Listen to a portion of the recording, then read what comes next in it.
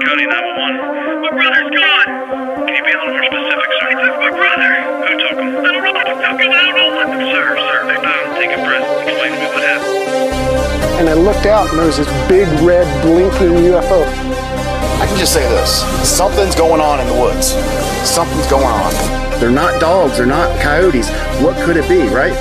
I had an encounter with a skunk ape, and it completely altered the course of my life. I found a skull. I think you guys are going to want to come build this. Put him out. I just say it. Sightings of a UFO hovering over a barn. Millie woke up from a dream, and when I went into the bedroom, she said there's a monster on the wall.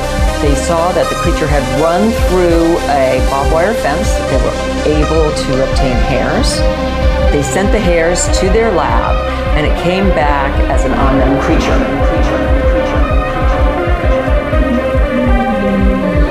Bizarre Encounters with Shane and Ghost. Ladies and gentlemen, welcome back to Bizarre Encounters with myself and my co-host Shane. How are you, buddy? Doing pretty good. How about yourself, man? I'm doing great. Can't wait to get into some bizarre encounter talk tonight.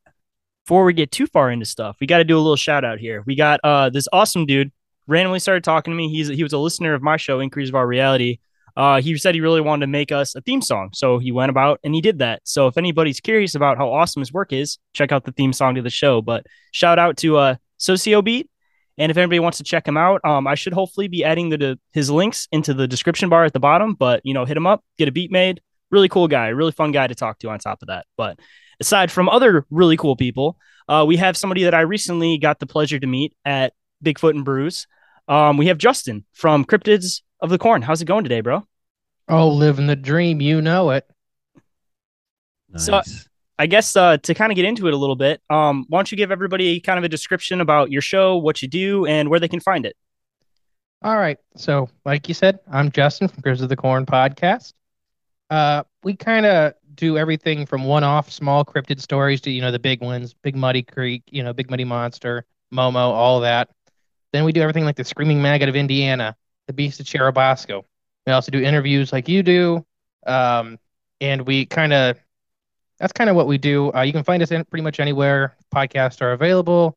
Join our Facebook page. We give away stuff pretty much constantly. Out of the last year, I think there was 4 weeks we weren't actively giving away something.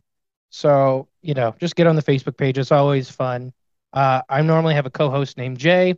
He's happened to work tonight. When we do our show, I was a biologist in my previous life, and Jay is very, very conspiratorially minded. So most of the shows start with us being very widely spaced on the opinion of a topic.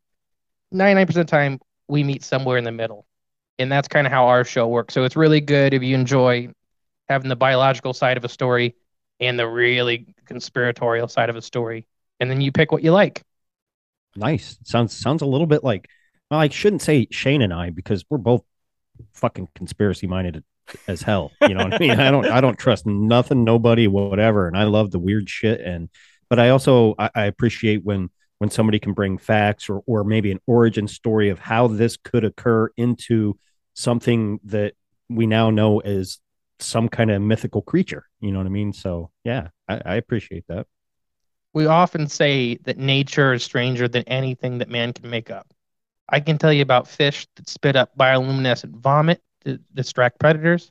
I can tell you about organisms that hold hands to form one giant body. Mushrooms talk by bioluminescence and chemicals. Yes.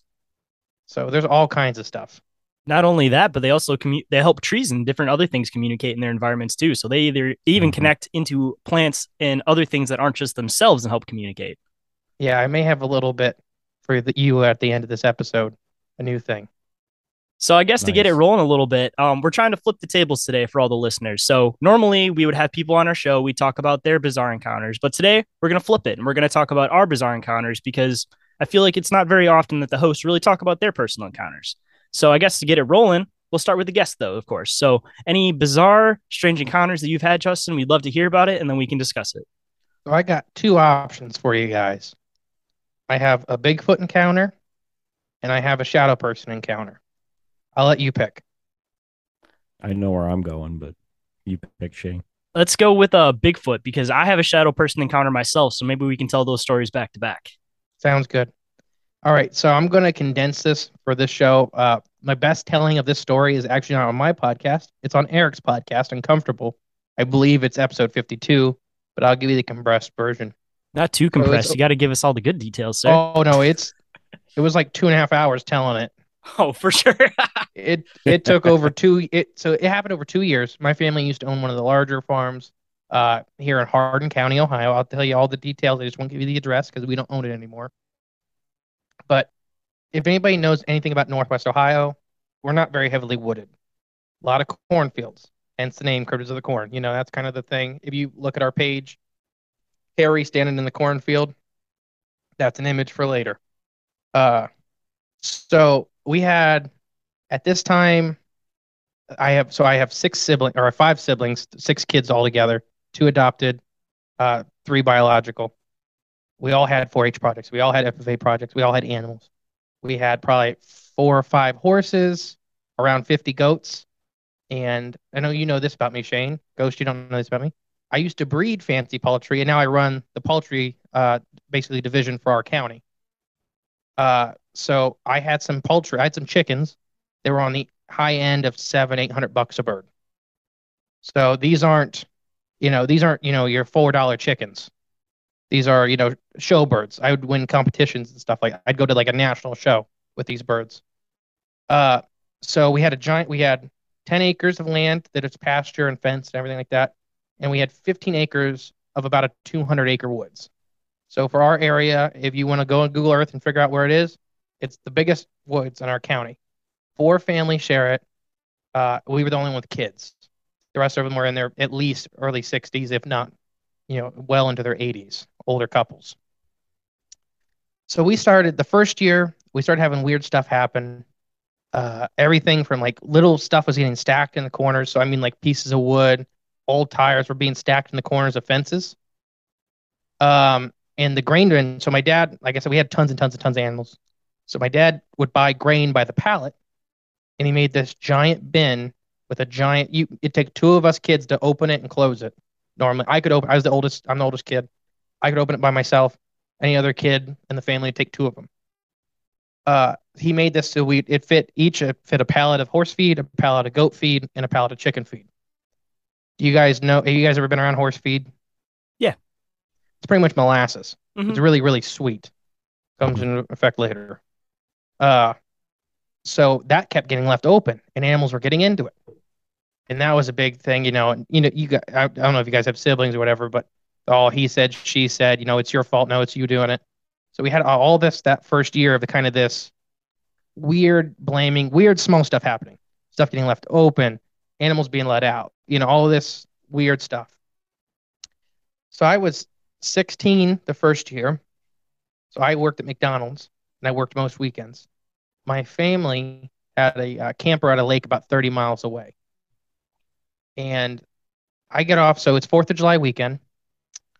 I get off work, and it's like 11. I was a closer. So it's like 11:30 at night. I've already missed the fireworks, so I'm not driving all the way up to Indian Lake. Well, there's the lake. I just told you. I'm not driving all the way up to Indian Lake to go just stay the night. I will go up in the morning. I'm tired. I smell like a French fry. I'm going home to sleep. I come home. So our driveway was about a half mile long. You couldn't see any of our neighbors' houses. We lived in our property was in the middle of the woods. Our pasture was in the middle of the woods. We had at this time a Labradoodle. He was about 130 pounds. We had a Beagle Shepherd and about 50 pounds and a Yorkie Poo. So when I get home, our house is shaped like a big U. So the kitchen and the living room were at the 2 tips of the U, and they were both pretty much glass. And then the rest of the house was the back part of the U. And they faced right into the woods. So, sorry. I get home, and I open the door, let the dogs out to go to the bathroom. They won't come to the kitchen. They're standing in the hallway. And I'm like, that's kind of weird, but I'm tired. I don't care. So I walk all the way through the house, and I go lay down in the living room on the couch. And Bailey and Clarice, which are the 2 littler dogs, get on top of me, which was odd. The weird thing is that Sonny, the great big huge dog, was trying to get on top of me.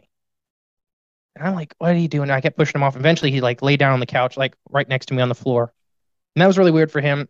Sonny is a super protective dog. At that point, he'd killed probably half a dozen coyotes. He was the one we'd leave out most nights when we were there to make sure the coyotes stayed out of the property. Well, Bailey would kind of bark when there was a coyote, and then Sonny would go take care of him. So it's kind of weird. All these dogs are hanging on me. Way off, like I said, this woods is huge. Way off on the other side of the woods, I hear boom, boom, boom. It's 4th of July weekend. It's probably, I think it's like the 3rd of July, and it's like Friday night. So I'm like, okay, somebody's letting off fireworks. 5 minutes later, boom, boom, boom. 5 minutes later, boom, boom, boom. And I'm realizing it's slowly getting closer or going through the woods.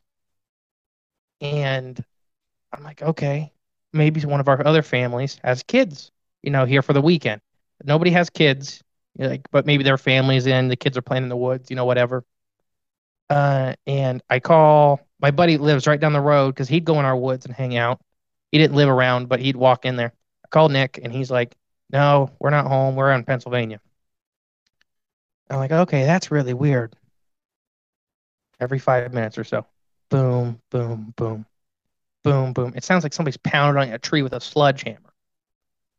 So we have this giant dead tree in the corner of our yard. I hear boom, boom, boom. And I'm too scared. There's guns in the other room. Gun cabinet's one room away. I don't know what's out there. I don't know if it's a guy or anything. And I'm too scared to stand up and let it know where I am. Because like I said, this room I'm in is all glass. So the second I stand up off this couch, whoever or whatever's out there can see exactly what room I'm in. And then about another 5 minutes pass. And then on the side of our giant metal barn, you hear boom, boom, boom. Horses take off. The goats get out of the barn. You just hear the horses running, neighing, going nuts. They're just freaking out. And then so I'm shivering. Sonny is like pretty much like drooling all over me. He's like hyperventilating, and I'm so scared. About 5 minutes later, my brother had a project car, a Porsche, and that was probably 15, 20 feet from our front door. Nothing. Boom, boom, boom. At this point, I'm crying in this couch. I'm 16. There's somebody out there, and I'm freaking out. And by the grace of God, my aunt and uncle came by, like blaring their music down the driveway. Whatever this thing was took off. I came out of the house. I'm bawling. They just take me and we leave. They grab me and the dogs. We just leave. The next morning, I won't name who this is, but our neighbor was military police. Then he was SWAT, and then he was like police detective. So he was very accomplished in policing and everything. So he comes over and he's like, my dad comes home, obviously. He comes over and he's like, well, it looks like somebody was hitting your barn with a sledgehammer and hitting the Porsche with a sledgehammer. And he's like, why do you think it's a sledgehammer? Because it's 8 feet off the ground. The only way you reach it is with a sledgehammer. You can't do that with a normal hammer. And he said they hit it 4 times. And I tell him, no, it was 3. And he's like, no, it was 4 times. I'm like, why do you think it was 4 times? It's burnt in my head to this day. I know it was 3 times. And he's like, there's 4 marks. And I'm like, I stopped arguing. And once again, I don't get ahead of myself. We didn't know anything about Bigfoot, nothing like that. But what has 4 things? Your knuckles. Mm-hmm. And the Porsche had it too. I got a picture of the Porsche somewhere. So fast forwarding through the year, a lot of the small stuff keeps happening, but nothing big like that happens again that year, except towards the tail end. So we had all kinds of free range chickens, and they go missing all the time, predators. But these high dollar chickens were in an electric fence, and the only way you could get into them is literally picking up the nest box door, which is incredibly heavy. It has a latch on it, and then just grabbing them. So I start having those go missing. And like I told you at the top of the show, $600, $700, $800 sometimes. Mm-hmm. So each chicken is not a $2, $3 chicken. It's, a little shy of $1,000. Just gone every time. So that happens towards the end of the year, and then it kind of stops for the winter. Fast forward, we got a red heeler. for the outside. We bought her from the Amish. She is incredibly mean for everything that's not supposed to be on the farm. We had her for a couple months through the winter. She had killed like half a dozen coyotes. One time I remember me and my mom seen her come up out of the woods just covered in blood, and we couldn't find a cut on her. Just this bruiser of a dog. So what she would do at night, so before I say that, the stack started getting bigger and more intricate on our property, in our yard. So in that big giant pasture area, we now started having car hoods and tires and big chunks of wood piled on top of each other in random spots. And we're all at each other's throats because we're blaming each other because we have to clean this up. So we think one of our siblings, each other is doing this to the other ones. Like, why? Life's hard enough. Like, why are you doing this to us? And then that grain, we were missing so much grain all the time. So we were accusing each other of overfeeding because all the animals had strict, regiments of food, stuff like that. So we're accusing everybody of overfeeding, using the wrong food. And it's getting to a boiling point. So Lucy, that red heeler dog, the outside dog, would tree things on the edge of the yard. She wouldn't go in the woods at night, but she'd walk. So I did leave one more thing. We'd run our horses at night. And so my dad bought a stadium light from the stadium here in town. So you could work our horses at night so they wouldn't overheat. Horses have a really big problem when you work them overheating. So you work them at night to help that way. We also had horse and four-wheeler trails all through the woods. And how they cast a shadow is basically it'd just be a void of black in like a hole going into the woods. So Lucy would tree things, and we'd have to go at night and knock them down for her. Or she would bark all night until she was hoarse. So we had learned at this point, okay, when she trees something, you just go knock it down with a baseball bat or golf club and let her kill it. Whether it's a possum, a raccoon, whatever, she's not going to stop. So me and my brother Luke, he's my second oldest biological sibling. So he would be, if I was 17 at this time, he'd be 15. We'd get a baseball bat, golf club, just nothing, just to knock a raccoon out of a tree. So we start walking down, and she's standing in front of the four-wheeler trail. There's no trees there. There's nothing there. It's just a hole in the woods. And she's just sitting there barking like she's got something treed. So we keep walking, and me and Luke see it about the same time. We get about 30 feet away from Lucy. And she's at the feet of just this giant thing with these like chartreuse eyes, just looking down at her. Blinking real slow. Blink. Blink. And then when it reopens its eyes, it's staring right at me and Luke. And you can just see the mass of it. I'm not one of those people who's lucky enough to see detail. It just was a massive object. And Lucy's just standing there barking at her feet. I'd tell Luke, okay, don't turn your back, walk backwards. That lasted about 2 feet. And we came up to the house. We were in tears. So my dad gets the gun, and he is 100% sure this is a man. And he's tortured us for 2 years now, and he's done with it. My mom at this point had been diagnosed with cancer, so the family was just high strung. So Dad walks right down, right? Lucy's still standing right where she was, right next to Lucy. He's like, you son of a bitch. You get out here right now. You tortured my family. I'm going to start shooting into the woods. I'm going to kill you. You got to the count of 3, or I'm going to kill you. Obviously, no one steps forward. And he counts, and me and my brother are on the patio of our house. We're probably up 100 feet behind Dad. He just shoots into the top of the trees, just to shoot, just to scare whoever's in there. The second that gun goes off, it sounds like a buffalo was ripping through the woods, like 10 feet further into the woods. Whatever it was just backed up. It didn't walk away. It just backed up a little bit.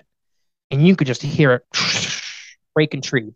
We found the trail the next day of just all this crap that just been destroyed. Dad falls backwards, runs to the house. He gets me, my brother, my mom, all my younger siblings. He leaves in the living room. He's like, all he would say that night was, that's not a man. And we're done. That's not a man, and we're done. And we didn't talk about it for probably 3 or 4 years. But like I said, my mom at that point had been diagnosed with cancer. We got rid of the farm in about a month after that. And we actually started living in the house we're in now. That me and my wife own. Because there was so much other stuff happening. It just, with my mom getting sick and all that, we were just done. So That is my Bigfoot encounter. So when it comes to the like hit marks, I'm assuming that it may have done something where it was like a 1, 2, and then boom with like two fists, possibly. Like, was the last boom They were louder all than in the the initial boom? same spot. Oh, It so was like you just punching the same spot, boom, boom, boom. But that's why it was leaving in my brain. That's why it was leaving 4 marks, is because it's the same spot it's hitting with its 4 knuckles. yeah, that makes sense too. Also, because I was thinking you were Mhm. saying like it was 3 separate or 4 separate like indents in different places. Oh, sorry, no, like little knuckle marks, like you were hitting just little hammer spots. Dude, that house, like, have you been back to that location since, or have you looked into if there's been any other encounters or sightings in that area since then? So when we get to shadow people later, I do have a story for you for that. Ooh, I'm looking forward No to this Bigfoot. story. So No Bigfoot. did your dad ever come around to admitting to what he thought it might have been? Yeah. So so I guess I did leave that out. Like I said, we didn't think about Bigfoot. I was at that age still going to school to be a biologist. Or in my head, I'm like, I'm going to be a biologist. That's what I want to be. Biologists don't believe in Bigfoot. Now that's wrong now, but because a lot of us do. Uh, but in my, that young mind, I'm like, that's not what we seen. It was a guy. It just was the biggest man ever having to be torturing us in the middle of nowhere, Ohio. Uh, but yeah, so after my mom got better, she survived cancer. She's been in remission for a very long time. We kind of started watching Finding Bigfoot. And you could say whatever you want about the show, or it is a television show. The people, I've met them all in real life. They're all sweet people, but it is a television show. But we started watching that, and it's like other people see this. And they had an episode about Ohio. It's like other people seen this. So here's the weird thing. That year would have been 2011, I believe. So we found out a bit the BFRO, and we looked in our county, Hardin County. The only sightings it has is like 2011. There was like eight other sightings, and 2 more within a half mile of that property. So do you think it may have been pushed out of that area, or do you think it like went deeper into the woods somewhere in that area? So here's what, if you want to know my full theory on what happened. All of our Sasquatch that cause problems, your Momo, your big muddy monster, all your named Bigfoot that stick around an area for a little bit, are almost always 7.5 to 8 feet tall. They're almost exclusively smelly. These are your juvenile, in my opinion, as an experiencer and a former biologist, in my opinion, these are your juvenile males. It's their first couple years being pushed away from the troop, and they get an easy life. They start getting into trash. They start taking chickens. They start eating horse feed. Because mom and dad say, hey, people are really dangerous. Stay away. In our part of Ohio, I really think they just move through. I don't think they hang out. So I think he is like, well, why? This woods has rabbits. It has chickens all around it. It has horse feed. I can stay here and I can be fat and happy, not have to do nothing. Why would I leave? And then I think the second, and there was not any more sightings, and literally they stopped after dad shot at it. And he didn't shoot at it. He shot into the top of the trees. I think for that animal, it was like, okay, mom and dad are right. That was scary. I was pushing my luck. I really think he was about like 2 seconds from killing Lucy the dog, because it was stopping him from getting in the barn unnoticed anymore. So I really think he was about 2 seconds from Lucy not being a dog anymore. And he was like, okay, nope, mom, dad are right. I'm going back on the migration path. I'm not hanging out here anymore. Just move through. If I hang out too long, I'm going to get shot. And I really think sorry. Oh, no, go ahead. I was just going to say, they know from everything that I've listened to or heard or watched, they know what guns are. You know what I mean? They're not dumb. Not dumb at all.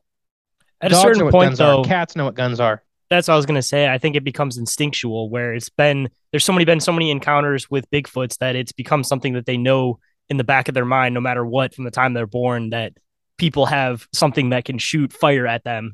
So stay the fuck away from it. I believe they have language and everything like that. So I believe mom and dad are able to tell them, hey, those things they're carrying will lay you out if they get a good shot. I don't think you hit him a turkey shot 30 foot. I don't think it's going to do a whole lot.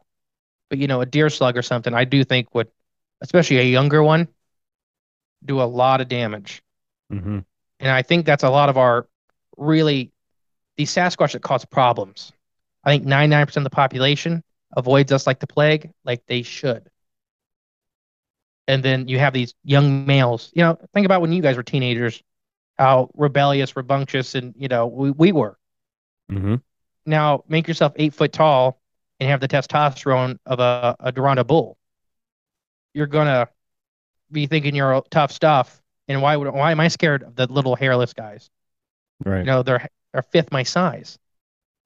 Do you think it's possible that kind of like people, there's like, I guess this is the best way to describe it. There's like civilized people and then there's like primal people. Do you think that it's also possible with like clans of Bigfoot that there could be more like civilized clans that know to like avoid specific areas? And then there's ones that are more primal where they're kind of just have that mentality of like, I'm big, I'm going to do whatever I want. And the whole clan is kind of like that rather than it just specifically being like a teenage male.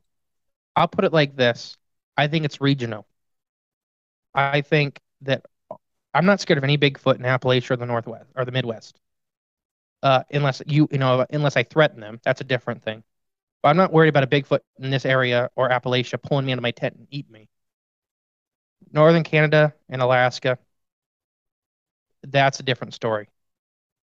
First, twofold. They don't see a lot of us. There's not a lot of us up there. And calories are really hard to come by. That's what I was going to say, because you hear about like Yetis being a lot more aggressive, and obviously just like any animal during the winter months, they're going to take any opportunity at food that they have in front of them. Yep. I fully believe that, especially that's why we did one of our top 10 episodes is Alaskan Killer Bigfoot. But that was a great terrifying documentary. Story. Yeah. That's a terrifying real story. So our big thing with our shows, we pull out the news. If can find a newspaper clipping, we will read the newspaper clipping. Like from the time, not a rewrite, not anything like that, because it shows you that these people were literally dealing with bodies floating down the river that were just eviscerated. And there was literally the last 3 days that Port Lock was being abandoned.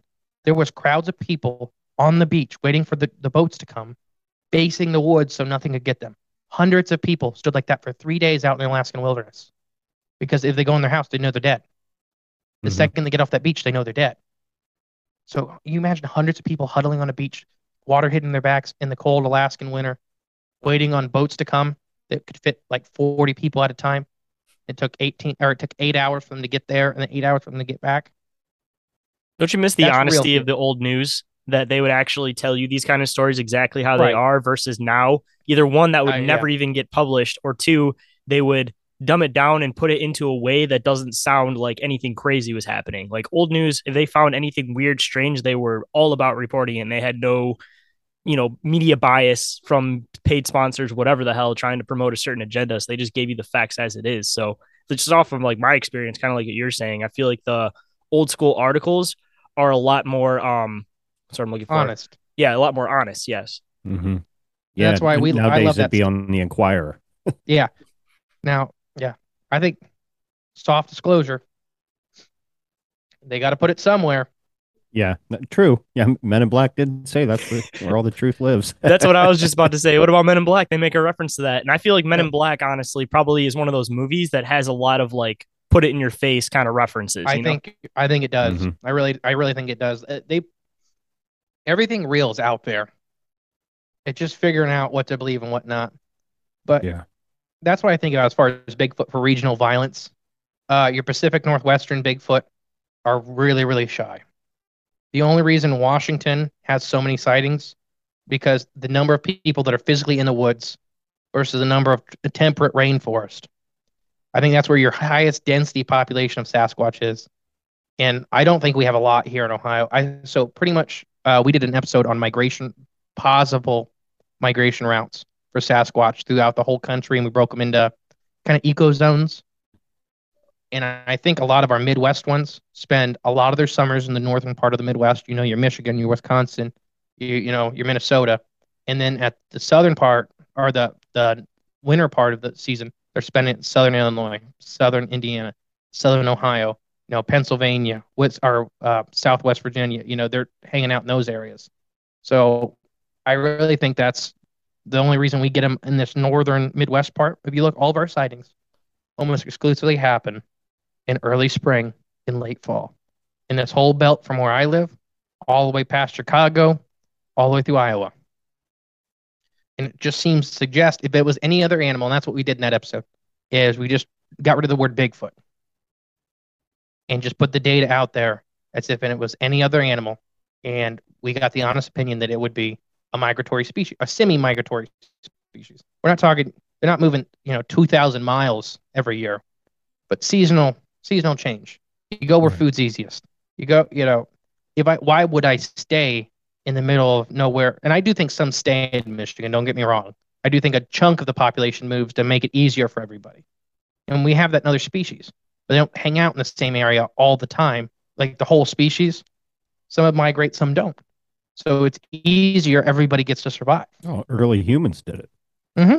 It's funny that you mentioned that too. I need to get your opinion on this. So I've been getting into this thing recently where I've been trying to track all of the Bigfoot sightings in Michigan. And what I've come up to is that in the Upper Peninsula, it's kind of like there's like a road that goes around like the outside of the state for the most part. And then the inside is all just like untampered with land for the most part. So from what I've seemed to have noticed from what I've been checking into just the past couple of days, and I'm planning on digging into it deeper tonight, it seems like there's sightings when winter starts around the outside of this national forest. And that's the only place you find them. And then during summer, you don't really find them. So what I was thinking is that possibly they live in this big open area that's in the Upper Peninsula, and then they spread out during winter trying to look for food. And that's when they start stealing stuff. And that's when they start hearing about animals missing, shit like that. So off of what you were saying, I feel like the ones that are in the Upper Peninsula of Michigan, just because it's kind of a blocked off peninsula, they will stay in the middle during the summer, and then they spread out during the winter looking for food. So I even have an add-on for that. Yeah, I think you're right, first off. But that matches the salmon runs. Yeah, it does. They're going to the mouths of the rivers for the salmon runs. They're leaving the dense center of the forest in the the UP, and they're going to these river systems for salmon runs. But you got to cross that road. I fish the UP all the time. So our favorite thing about the UP is if there's a mammoth 15 feet off the road, you would never know. And that's an animal the size of a tank.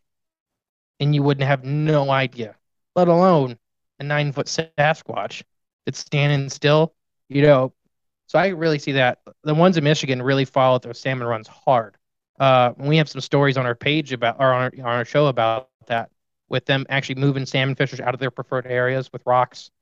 And then they go down 30 feet and they're fine and they hear splashing.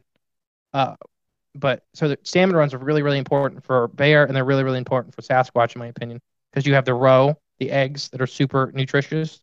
If either of you guys been in the river for the salmon runs? I haven't personally, no. No, not personally. I'm not a big salmon eater, but I'm very familiar with it, being an outdoorsman. So we've literally been in spots you can't see the bottom. There's so many salmon eggs of 4 or 5 species, and then you have the dying ones everywhere. I literally walked up in Michigan. I got a picture with like a 4.5-foot king salmon that was half dead because I just grabbed him and picked him up out of the water and got a picture with him because he was half dead. He's still alive. He was still actively trying to breed. But if you're an animal, that's so much easier food. Mm-hmm. You just got to walk out and grab it and grab some eggs on the way out. Salmon eggs are delicious. That's why we sell all kinds of salmon eggs. We sell sturgeon eggs. So it's that abundance of that seasonal abundance of food. So I don't think so. One of the big things with Sasquatch migration that really gets picked on is that they're like, well, why would they move? They can handle the cold fine. I don't think they're moving for the cold. They're moving for seasonal abundance of food. Yep. That was my idea that I was getting to. Yeah, they don't care if it's cold. I 100% agree. If they can survive in Alaska all year, they don't care. Yeah, it'd be like saying a bear migrates because it doesn't like the cold. Yeah. No, they'll stay there. They're just going to go where the food is. Mm-hmm. That's what we did. It makes sense. Random thought. Do bears and Bigfoots avoid each other?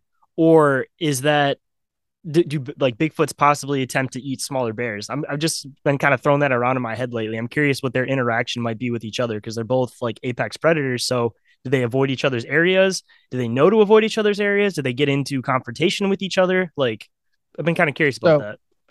Black bears are not apex predators. They're barely predators. I'll tell you something about black bear diet here in a minute.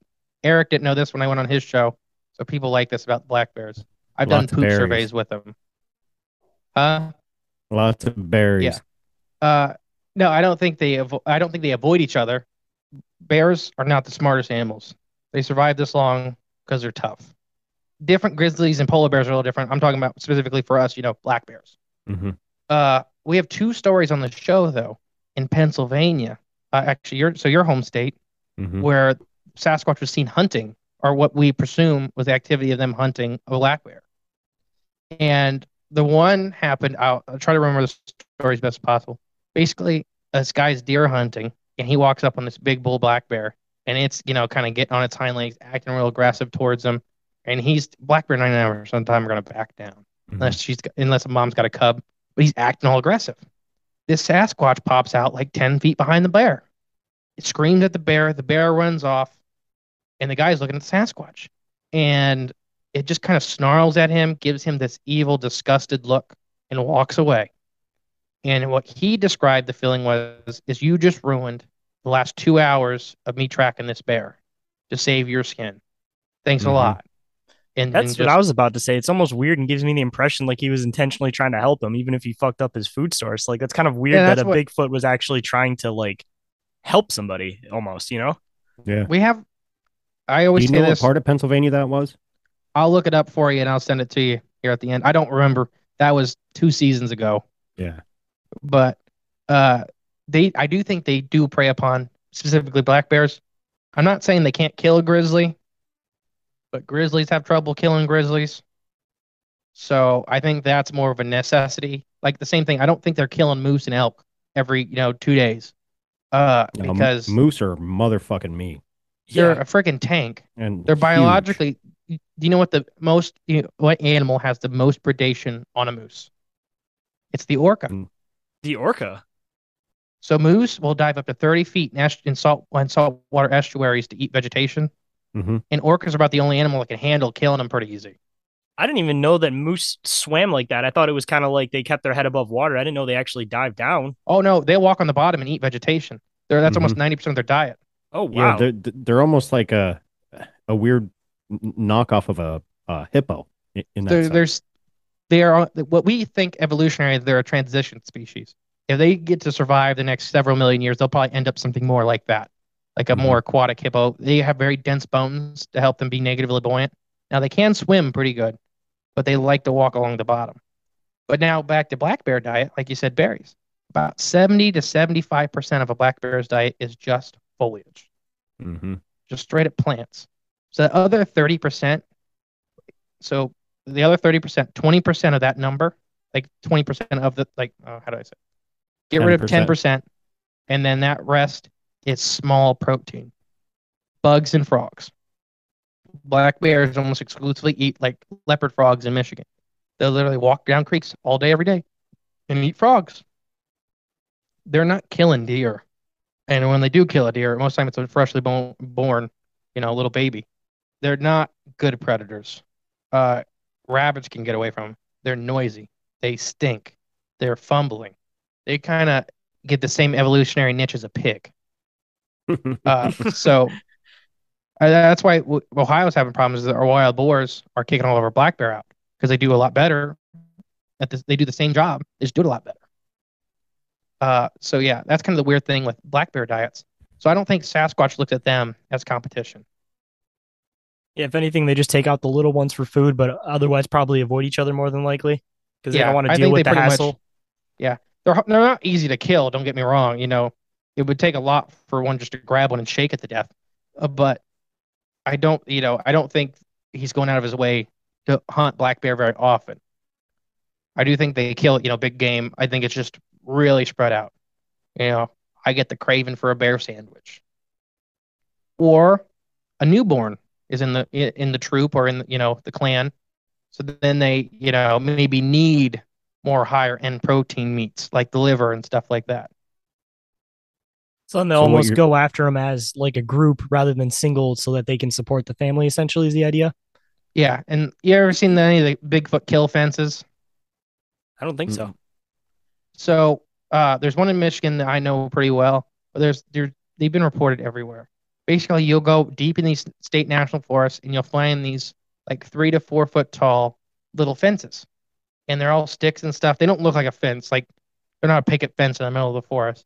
They're stacked wood. And then at the end of this way, there's a second fence, like offset by like 4 feet. And we think that that's them building these fences. So one or two members run the deer or whatever into the fence. Then they run along the fence and they go in that gap. And the killing Sasquatch is hanging right around the edge of that. So they run right past him without seeing him and they just grab him. But yeah, because deer are very, deer, imagine trying to grab a deer. Yeah. It's not the easiest fast. thing. No, that makes sense. I guess I never heard of them referred to as killing fences, but once you described it, I'm familiar and heard stories about that and what have you, because think about it.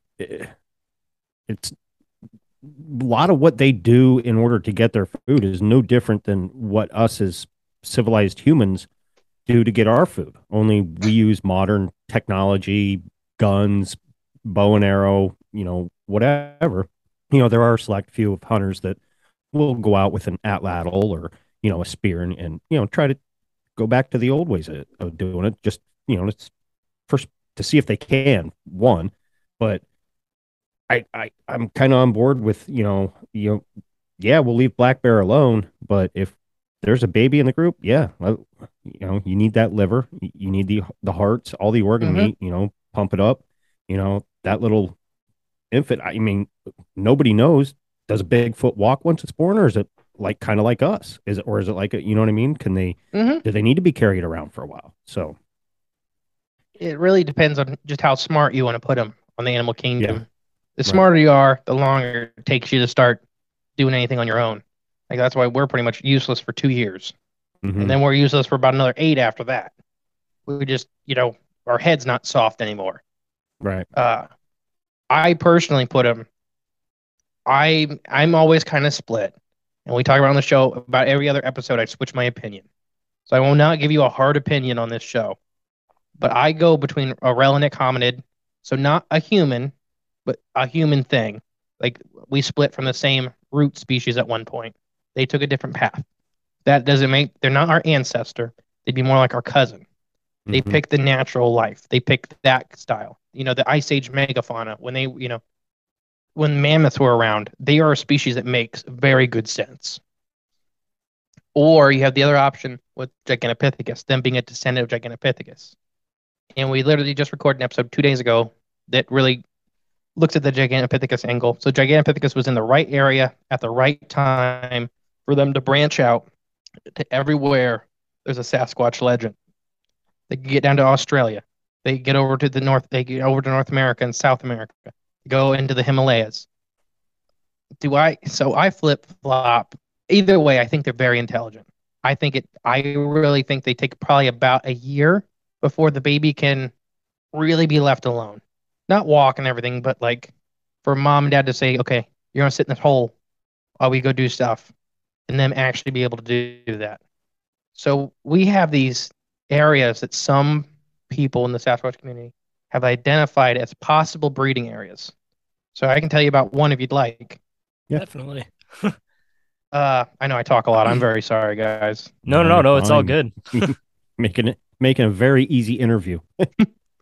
So Hocking Hills, Ohio, yes, very familiar. Super aggressive Sasquatch sightings with no harm. And what people get sometimes confused by that phrase, it means they will shake trees. They will false charge. They will throw, quarter and bigger sized rocks at you. And we have a little talk we do. If a Sasquatch is throwing a pebble at you, it's just seeing what you're going to do. If a Sasquatch is throwing a softball or bigger thing at you, it is actively trying to make you leave. And I think if they want to hit you, they're going to hit you. So if you go past that point, you don't really get a no because you're dead. Right. But they have false charges. They have these, all this crazy stuff happening. And then we even have stories of them following people. They'll get in their car, they'll leave, they'll go back to their, tent site 10 miles away, and they end up there that night, harassing them all night. And what it seems like is there's these little pockets, and I got one identified. I can tell you off air, but there's these little pockets that I think are these breeding coves or where they have a newborn, and they just do everything in their power to make sure you don't come back. They're not violent. They're not. They're not. I don't think they're killing anybody unless they really have to. Right. But they are being aggressive and scary enough in torturing you to make sure you do not come back to wherever you just were. And Hocking Hills is one of those spots. And then we have them spread out through all the U.S. They call, like Salt Fork is a hot spot. It's the number one, Sasquatch sighting spot in Ohio. Not one of them is aggressive. We almost have no rock throwing events there, period. It's almost always seeing them walking away from you. And it's still amazing, don't get me wrong. But Hocking Hills is always almost exclusively terrifying. Well, a lot of people associate the quote unquote nests that are found. Yeah. As okay, they're building those for the female to give birth. They're birthing nest, basically. Have you ever been in one or seen one? No, I have not. I wish I could. So I was down in Hocking. That's where I went to college. And there was one guy that claimed he found one, and we went in this thing. The coolest thing about it is, so when you hear the grass man or the grass nest, they're not these what like Mountain Monsters and stuff puts on TV, these giant grass balls. Yeah. That's not what they look like. It's grass fields that have a woven den in them. And we went in it, and it was almost like all the grass was woven. You could see out and around. If you're on the outside, you can't see it. There could be 3 or 4 men in this thing, and you would not know they were there. You'd walk right along the path, keep on going. And, whether that was real or not, the one I got to witness, it was definitely made. Whatever I was in was 100% made. And you want to say it's that guy or you want to say it's a Sasquatch, that's your own volition. But I do think they have these little hidey holes for their babies. I think adults don't have much problem staying out of our eyesight if they want to. I think it's really hard to surprise a Sasquatch, but a lot of ours, we do have stories with people come on the show and talk where they get one like, oh gosh, they almost look like they're just as surprised as you are. Like, right. Crap, I didn't know you were coming around that tree. It's rare, but I do think it happens. That's probably because they're a lot more intact with that sixth sense too. Because, like we as people haven't really had a reason for it because of the way we live in society. But if you're something that lives in the woods, you definitely have that sixth sense a lot more adapt. So I think that's what it comes down to. And it's just a matter of sometimes, you can sneak up on that. But for the most part, they have a pretty good idea of like anything that's moving within their vicinity and area. Well, try to sneak up on a fox. Yeah. And their sense of smell. Yeah, I mean, that too. You look at deer travel with the wind into their face so they can smell anything that's coming to them. So if you're hunting a deer on the ground, you want to travel with the wind with the wind in your face because that they can't smell you. Going, right. And, so if these people are, coming up on a Sasquatch and it's surprised, they probably, maybe didn't even have a clue that they were, not downwind of this creature, and it didn't smell them, and all of a sudden they're like, "Oh fuck, what the hell are you doing in my woods, motherfucker?" You know what I mean? Like, then the human's like, "What the fuck are you doing?" Yeah, and I do think those are rare, but I do think they happen. Yeah, and a lot of happenstance. Yeah, not to change any topic or anything like that. Do you guys know? This was one question we get asked a lot. I'm sure you guys get asked too, specifically with Sasquatch. Is the whole trail camera argument? Are you asking about like why they don't get captured on trail cams? Yeah. Like, what do you guys think? I have a lot of opinions. I know a big cat biologist. I'll tell you his little statement about it here in a minute. I think they can hear the batteries. That's one of the big ones. One of the big ones, and I think they can see in infrared. So they see when that little boom comes on. We might not see it, but it knows it's there. That's awesome. So right there, you have your eyes and your ears, and could they, with the batteries warming up and electronics, could it make a smell that we as humans don't notice? He had all three. That's no, thank you. I was about to say the same thing as you. The only thing I was going to add is that I feel like they have a way of sensing like magnetic fields also. So yeah, I think they could do that, but those are the 3 big ones. So for big cat biology, We don't get tigers on trail cameras. It's like a 1 in a quadrillion shot. We rarely get mountain lions. And it's hard to get a bobcat Mm-hmm. because they can see infrared. So there's a big freaking laser out the front of this thing. And if you're trying to hide, specifically like big cats, I'm not going near that. What the hell is that thing? And like you said, the battery whine. People don't realize that whether the battery's powering anything or not, it whines constantly. And if you're trying to hide, that's like, oh, I don't know what that is, but that's not normal. Right. And they stink. The plastic, the cord, the electronics. Plastic, we don't smell it because we're used to it. Like you were saying, we're not animals, or we're not natural animals anymore. But to an animal, that I don't care if you hide in a log, that giant hunk of plastic is going to stink for the next 60 years. Mm-hmm. And like I think they have very, very good smell. So that's why he came down. He was actually at Crypticon last year. Big cat biologist. He's like, I don't know nothing about Bigfoot, but this is why we don't get this is why we don't get big cats on trail camera. So that's one. Use similar theories and what have you. I mean, you have a big cat, you have a big hairy human, you know what I mean? Mm-hmm. And you can overlap a lot of the studies that go on and theories and research. So makes sense. Just like the primal mammal nature overall just kind of spreads across anything that's a mammal, though. Like it's in the things that it can sense, the things that it has, like even people, I'm sure that we had a lot of an upgraded smell, but as time's progressed, it's dampened because of even just living the way that we used to, where people used to throw like their shit and feces and stuff in the street. Like I'm sure that we've adapted to smell things less because of our living situations as we go through the years. And also we haven't needed it to survive, which people forget that you slowly start to lose senses that you don't need as time progresses on. That's why we don't have the sixth sense. That's why we can't sense weather like animals can, is because we've adapted to not need these things. And every other animal in nature still has all these abilities because they need them to survive. Do you ever get into any stories of Bigfoot erotica on your show? Oh my gosh. Yes. I just have to bring a little comedy into it. So I wish Jay was here. So I have a little story to tell you, I guess, about that specifically. We got on Amazon like a long time ago, and we were so excited, like because it's when we were spreading out. And so we typed in, I think we told you, Shane, about this last time we were up there. Cryptids of the Corn podcast. Nothing popped up. So then we go, oh, it's on Audible. Click on Audible.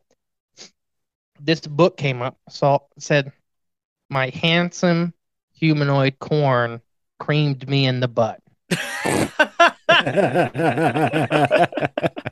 And we're like, what the hell? So this guy writes erotica, and he has about half of his books are about Sasquatch.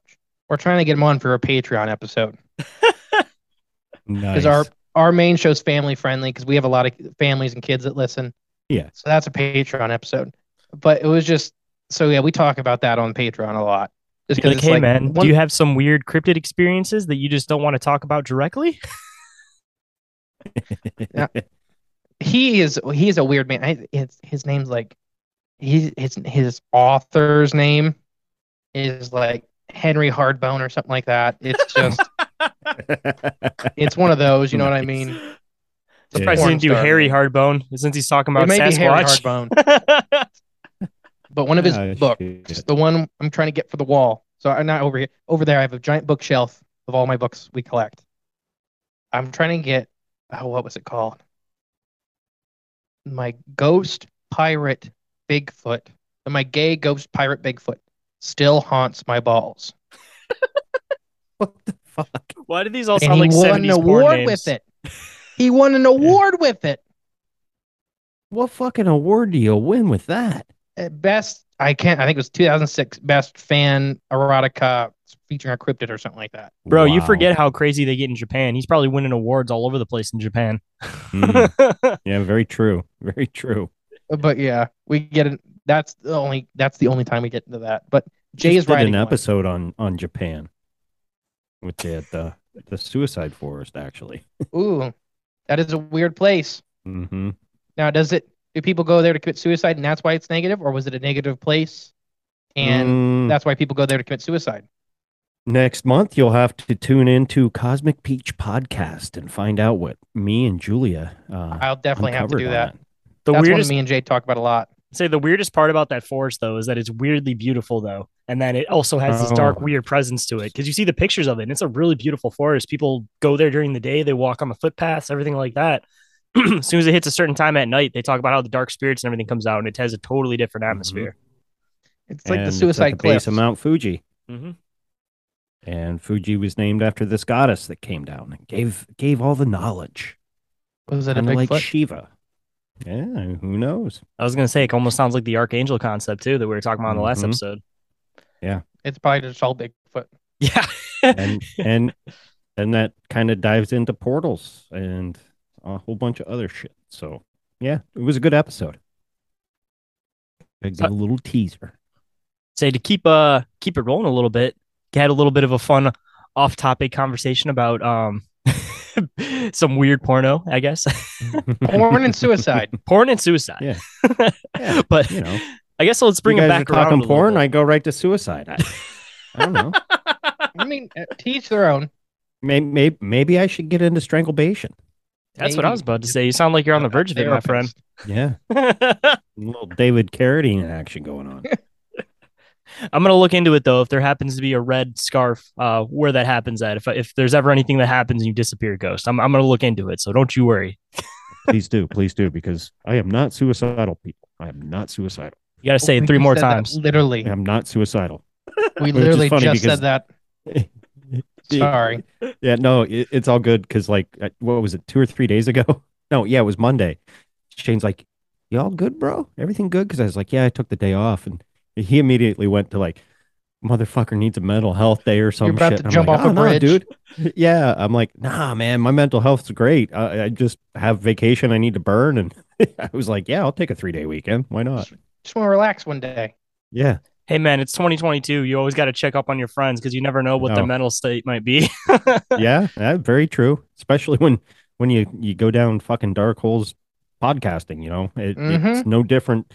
You know, some topics that, you know, I get into on my show, Shane on his, us both together on this one. And, you know, you're literally sometimes staring at the abyss the whole time. And sometimes, you know, you got to know when the abyss is going to open its eye and want to look back at you and be like, okay, you just need a break for a minute. You know, maybe I'll look into a different topic and lighten the show up a little bit. We'll be all good. Yeah, that's where we kind of bounce around too. I try to do the same thing with my show because it'll be like pedophile elites, and then the next one will be cryptids. Try to liven it up a little bit. Yeah, I ain't gonna lie. Some weird shit has. I wouldn't say it happens all the time, but I've noticed an increase, and this kind of goes into my paranormal experiences. But shit's kind of popped off a little bit in my paranormal life after talking with Zachary King. So I don't know. You can put 2 and 2 together. Could it be coincidence? Who knows? Tell us more. Hey, Ghost. So you said you have no cryptid stories, correct? Correct. So I got one cryptid story, and then we can hop into shadow people and paranormal stuff if you guys want to. Yeah, Sounds good. I think every one of us here has seen shadow people. So True. So I guess I'll start with this one then. I'll start with my experience with seeing a rake, or as what I believe to be a rake. So I used to go to this place called Northville Psychiatric Hospital. Not when it was operating; it was abandoned, and we used to just urban explore it. Yeah. have to reiterate on that one because I'm just like I used to go to Northville Psychiatric Hospital. they gave me some damn good drugs. I saw some weird shit, Right my top of friend. his class. It kept me from talking to myself and chewing my shoulder. But we went there after it was closed. And it always just had like this weird ambiance to it. There was a lot of tortured people there as time progressed on, of course, like any psychiatric hospital. But we used to always go to, there's the tunnels underground, and we never really got too far into those. So we always stayed up. We mapped all the buildings because there was like multiple buildings at this location. So one day we decided that we're going to go into the basement and try to explore it because they have these tunnels that are supposed to connect in different places in the city, but they're like pitch black. So like we never wanted to take the chance of just running out of flashlight and having to walk back miles possibly in just the dark. So we decided to go down there one day, and we Go down into the basement, and there's like this hole in the wall is the best way to describe it. It wasn't like an actual like room. It was more like it looked like somebody busted out brick. So I walk into the corner, and I'm the first walk around the corner. I'm the first one in the group because it's me, my girlfriend, and one of her friends. I walk into this room, and I hear something on the side of me say "run" in like a whispery voice. And when I hear that, I look forward, and there's like this metal buggy cart thing like they have at hospitals. And as I hear that, I see this thing stand up. The best way to describe it was probably taller than like an average person, maybe like 6 foot. I'm only 5'7", so at least 6 foot. Tall, lanky, skin had that like bluish, kind of like corpsey, decaying kind of color to it. And it has long black hair on the top of its head, but it's scraggly, it's greasy, and I only get to see the back of it. And as soon as I see this thing standing up, I take off, I go up the stairs, out the fucking front door into the darkness. But as this is happening, my girlfriend's taking pictures behind us. So later on, we end up looking at it when we get home, and it wasn't fully like, it almost looked like an apparition is the best way to describe it. Like you could see through it, but we clearly got this thing in a picture where you can see that it's a white skinned being with long black hair. And for years, I didn't know what the hell this thing was because there's a bunch of just like weird symbols all over the building. So I assumed that it was possibly just something that may have been brought on from just people fucking around, not realizing what they were doing. And when I start digging into it more, I start finding out, like, one, what a rake is to begin with, and two, that this particular site, they found a lot of Native American artifacts at this particular site. So it just seemed like there's a good probability of there being something that may have came from that time, even if it's stuck to the land, if it's just been here this whole time. But the other weird part that I kind of want to include into the story is that around this location, there is very, I don't want to say like not like thick forest woods, but at least like a couple miles across of like woods. And kind of funny, I didn't believe it when I first saw it the first time, but I was up on the third story of the building looking down, and I saw what I believed was a cougar. And I ended up looking it up later on and figured out that there was cougar sightings in Northville in this area. So that being said, there was thick enough woods for there to be cougar sightings, but people not to be able to fully confirm it. So it's fully possible that there was something that was either in this building or it was possibly in the woods. But that was as much as I figured out about it. And when I started figuring out more about this and trying to go back to the location, they actually ended up tearing down this building because there was an issue where people kept falling down the elevator shaft somehow, which is really weird because when we were there, they were only cracked a little bit. So somebody would have had to have pushed their way in there, or they were trying to get away from something possibly, or something pushed them down here. But there's very weird circumstances that I saw this. And then all of a sudden, a couple months later, they start tearing this fucking building down. And they got on top of trying to make sure nobody was entering this building when that time was around. That's truly terrifying. Yeah. I've already heard this story. I was just like, yeah. When he told it to me, I was just like, dude, you fucking seen a rake, bro. Now, do you know the origins of the modern rake? What we see of that thing? I'd love to hear it for the listeners, of course, too. Yeah, if you got a full explanation.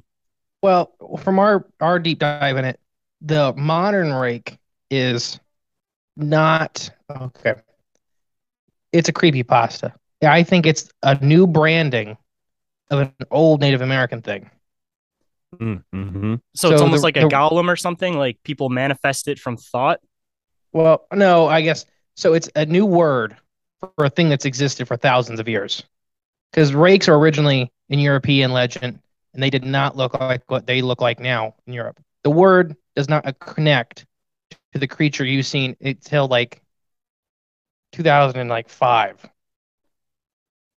There was that one famous one from Ohio with the crawling up the wall, and that's where they branded it a rake. But it's a ghoul from Europe, and that's not what they look like. I think so. I don't know. Have you listened to our Wendigo episode? I'm going to definitely have to go back and listen to it. Actually, I think I may have listened to it. Was that the one that you're talking about how they only come during winter because you believe that they're decaying, so they almost have to try to preserve themselves? Mm-hmm. I think you may have experienced a Wendigo spirit. That was my first guess at the mountain lion thing.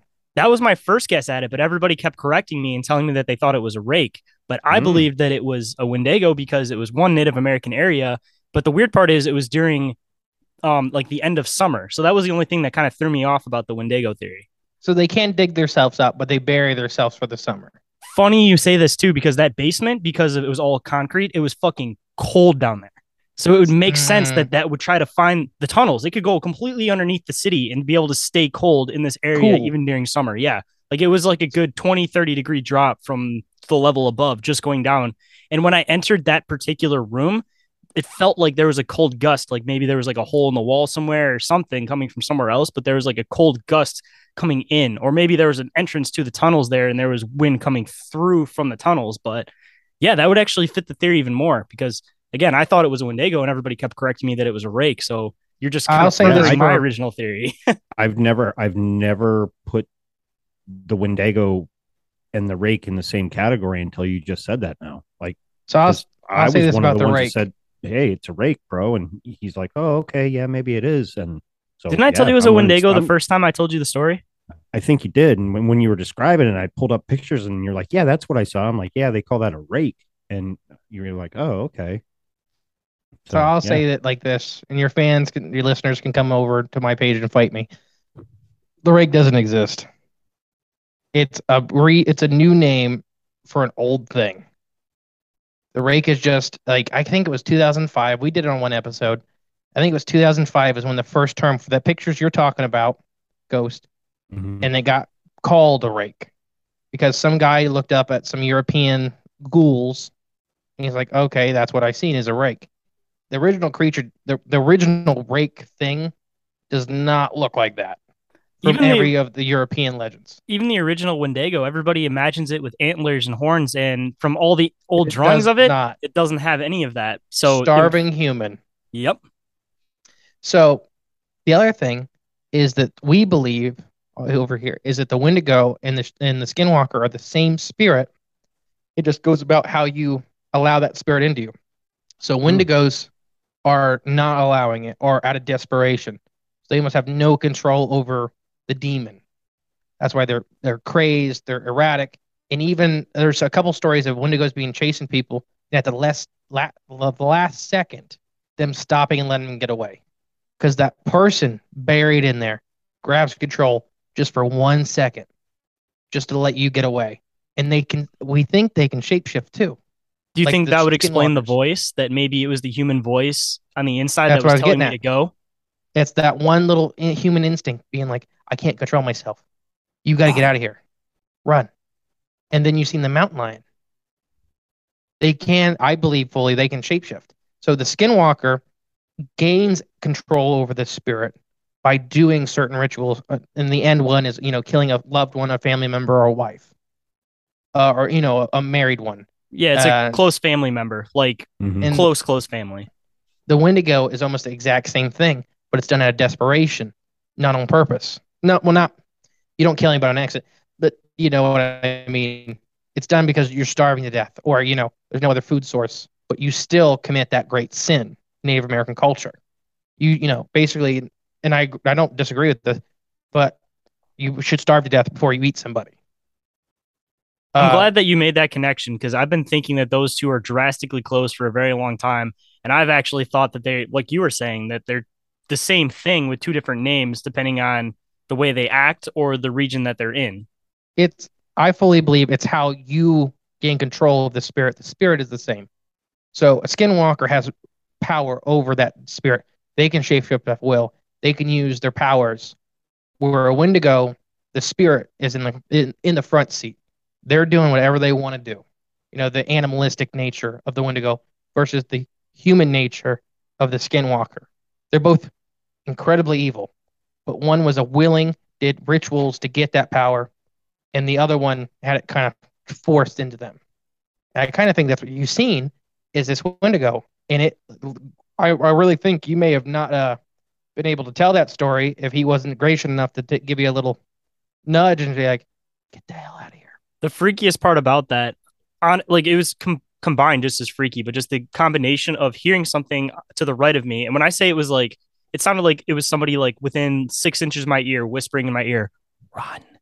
Like it was like straight out of a fucking movie. And then the combination of this thing standing up at the same time, like I had the impression that because of it being a psychiatric hospital, it could have been somebody that was stuck there that was warning of something that they knew was there.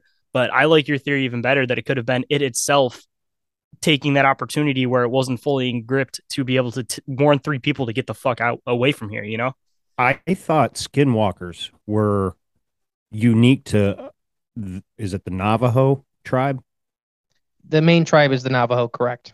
Okay. So do other tribes have what they call skinwalkers or Wendigos? So when we look at the Navajo and the Algonquin, and I say this at my on our show all the time, I am not a Native American expert. I have about the 40 book encyclopedia of Native American, just Native Americans. We read it a lot for the show. I'm not a Native American expert, but you have the Navajo and you have the Algonquins. So what these two tribes did is they conquered, well, kind of conquered some of the tribes, or some they took in small tribes into their fold, and they spread their folklore, their legend, and their religion over those tribes. So the Wendigo is almost exclusively, quote unquote, Algonquin. Okay. But there's hundreds of tribes that have that story because the Algonquins controlled the north. The Navajo controlled the south and had the skinwalkers. But there's presumably hundreds of small tribes that have skinwalker legends. The big key difference is that the skinwalker does not get talked about in the southern tribes because it's conscious and it will come for you when you start talking about it. Mm-hmm. The Wendigo is more of the wild side of it. Well, that's why I think it's that the demon or the spirit has more control because it's more animalistic. So it's not paying attention to when you're talking about it. When the skinwalker, when you're talking about it, it's coming for you because both of them, when you say their name, you gain power over them. There's one story where she knew a Wendigo story where she knew it was her like grandpa, one of the ladies we covered, and she called him by his name, and he just stopped, and he sat down and started shaking, like rocking back and forth, and then she took off because it was, I fully think it was that power over the human part of it. So the only way you kill a skinwalker is knowing who they are, knowing their name, and when you say their name, you gain power over them in their skinwalker form. I was going to say there's a lot of legends about once you learn something's initial name, you have full control over it. And you see reference to that in a lot of movies when it talks about things like that. And you see a lot of fold over into demonology. Mm-hmm. You got to know the demon's name. Christianity has that all over. I'm a Christian.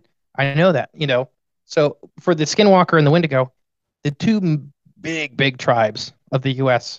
have very similar things they have a lot of differences. Don't get me wrong. The Wendigo and the Skinwalker have a lot of differences, but they have these same things that are both spirit-bound humans. So that's how I look at that with the Navajo and the Algonquin. That's very interesting. Like I said, when Shane told me the story, I immediately went to Rake because I'm like, well, back to those pictures that were floating around. I'm like, oh, okay, that's what they're labeling it as. But I would, and this is crazy too, and this is just me flying off the cuff here. Shane's Native American, and he was in this area that was native, and now he's seeing a native cursed spirit, whereas I might never see one of those because I'm not Native American.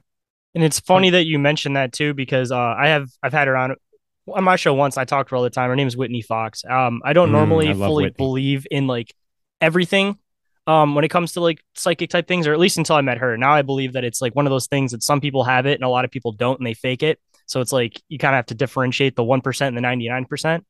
But she was saying when she did readings on me that she believes that I have like a lot of links to like my heritage, and that there was like shamanism in my heritage.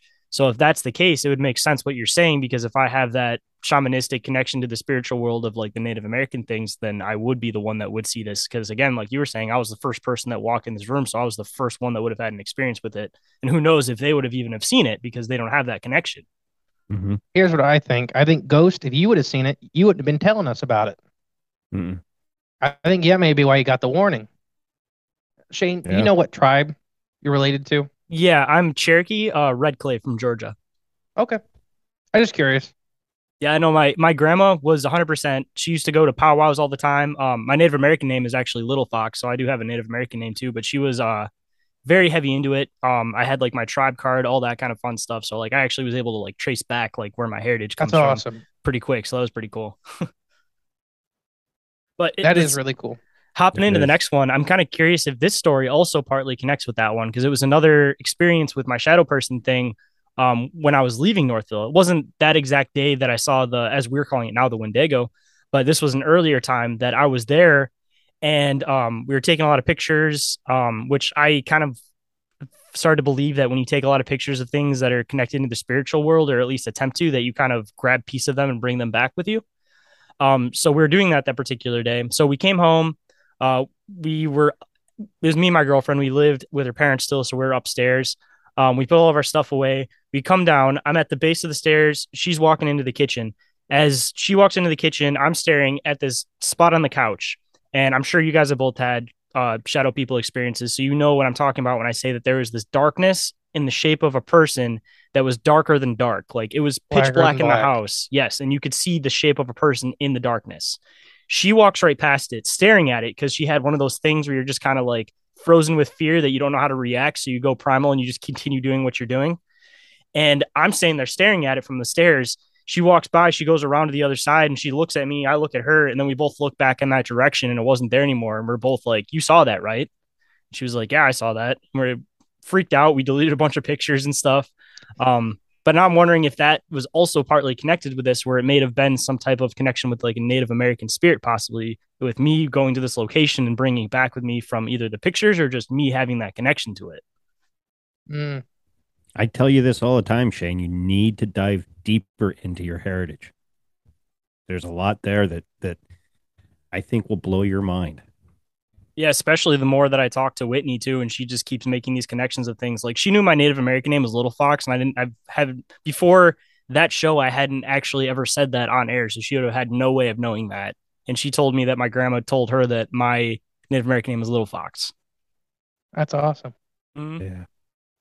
Yeah. And then ironically, Whitney. I feel like my grandma knew more about Native American spirituality than she may have always led to believe too, because coming into now, I feel like I share a lot of characteristics with a fox, and everybody that's, into that field of things all like to say that my like guide animal, spirit animal, whatever is all a fox. And I've heard this from multiple sources. So I think she had more of a connection to that spirit world than what she let on. And that's how she purposely came up with that name, Little Fox. Mm. Dude, I could sit here and listen to those kind of stories all night. We need to get a bonfire going, and sit around. That's and what we do. Ghost, next time, if you ever come over this way or you're at a conference, don't worry. I bring a jar of moonshine and we sit around and talk all night. Speaking of that, we'll have to talk about it off air, but Ghost and I have been talking about trying to find a location to do some cryptid hunting. Maybe we can do bizarre encounters, cryptids of the corn, cryptid hunting. That'd be pretty fun. We'll take you right out in the middle between you two. And we got some pretty good Bigfoot activity, right? Probably about the same drive for both of you. Are you familiar with the Penn, Ohio Bigfoot Research Organization? A little bit. We almost did their conference. Just it didn't work out. Okay. Are you familiar with husband and wife Jamie and Jenny King? A little bit, not very well. Jamie's a pretty good friend of mine. He's been on my show. And wow, he does some awesome research in the Shenango, and which is it's a haunted forest too. So he's gotten a lot of cool EVPs and what have you. But their sighting, they've had a encounter with Sasquatch. They were supposed to be on our show. We're having troubles with scheduling and what have you. But yeah, killer for a podcast. Yeah, schedules. Say this is our only time that Ghost and I are actually able to coordinate is this time every Friday. So we kind of lucked out, and that's like the only time we can really record this show. But so what were you saying, Justin? Sorry. So something I do specifically because of that kind of stuff is like when we go to conferences, anything we buy, we go any places. Like we went to the the haunted part of the Mothman place, Point Pleasant. Mm-hmm. I always pray. I'm a Christian, so that's what I do. Always pray, and then I always tell nothing is allowed to leave with us. That's my big thing because of stuff like that, Right. where I do not want anything following me home. And I always just say, I say it out loud. One of the guys we were out with at Moonville, which is a haunted place here in Hocking, Ohio, I'm like, all right, thank you guys, because we got a weird picture. Like, thank you, but you're not allowed to follow us home. You got to stay here. I say it out loud. They were making fun of me. I'm like, well, when your stuff starts flying off your shelf, don't come crying to me. I'm telling it can't come home with me. You're a different person. What was the one But that that's they just me. just recently had in Virginia? Like last month. Bigfoot conference? Was it Cryptid Bash? Yes. Oh no, Okay. Cryptid Bash is it was last month. Okay. Yeah. They Jamie and Jenny went to that. Also, are you familiar with Chaz of the Dead? A little bit, not very well. Okay. Chaz the Dead is went there, awesome. Yeah. He's a walking wealth of knowledge, and the way he goes after paranormal researching, the guy's got some big balls because he usually trips on psilocybin or acid and goes looking for spirits. So no, thank you. Yeah, it's like, dude, Chaz, what? Come on. But you think that his theories would be out there, but his theories are extremely grounded for being somebody that takes psychedelics when coming up with his theories. Like, he covers all avenues, and the way he does his research is he comes from the ground up in the aspect of he tries to like disbelieve everything and then build why he believes in stuff instead of coming into it like I instantly believe in this. It's pretty cool how he does stuff, and he comes up with some super logical explanations for things. Heck yeah. But I guess before we run out of time here, we got to get into some of ghost stories here. Ooh, mine? Yeah, because we haven't actually hit any of your stories yet. Oh, we're on shadow figures and shadow people. I had my cousin on. I haven't released the episode yet. And his mom and my dad are brother and sister. Okay. Now, that side of my family and my cousin, that side of his family, have a lot of connection to the paranormal in a sense. I'm an empath. Okay. He's an empath. I watched my aunt, his mom, years ago when the story that I'm about to tell took place. She would sit there with a Ouija board and wouldn't touch it and sit there and move around and get answers. Now, she doesn't play with it anymore. She quit decades ago. And so one summer I was out in Wyoming visiting, and at the time they were living on a 1,000-acre ranch. Okay. So they had bunkhouses, for seasonal hired hands coming through or whatever. But at the time, nobody was there. And we would either ride four-wheeler all day, or we tried riding the one horse once, but it was barn sour. So if you're familiar with a barn sour horse, anybody out there, they suck to ride. Mm-hmm. They just want to go back to the barn. So we got this idea because there was it's different out there because some things they will call a creek and some things they will call a river that you would think are a creek but aren't. I would call this a creek, but it was a pretty wide creek, and it flowed right by the property. So we were like, well, let's camp out down by the creek or whatever. It's like, all right, yeah. So we got a little pop-up tent, and we were, put our fire out or whatever, and we hopped in our tent, and we were just about ready to doze off. And we heard what we thought it sounded like a stampede of horses coming. Like you just hear it in the ground. And we're like, that's weird. There's no wild horses out here. They only had the one barn sour horse. So we unzipped the door and we peek out and we see this like glowing, translucent horse going by, like on the other side of the creek, and it freaked us out. We're like, what the, we're little kids, teenagers, whatever.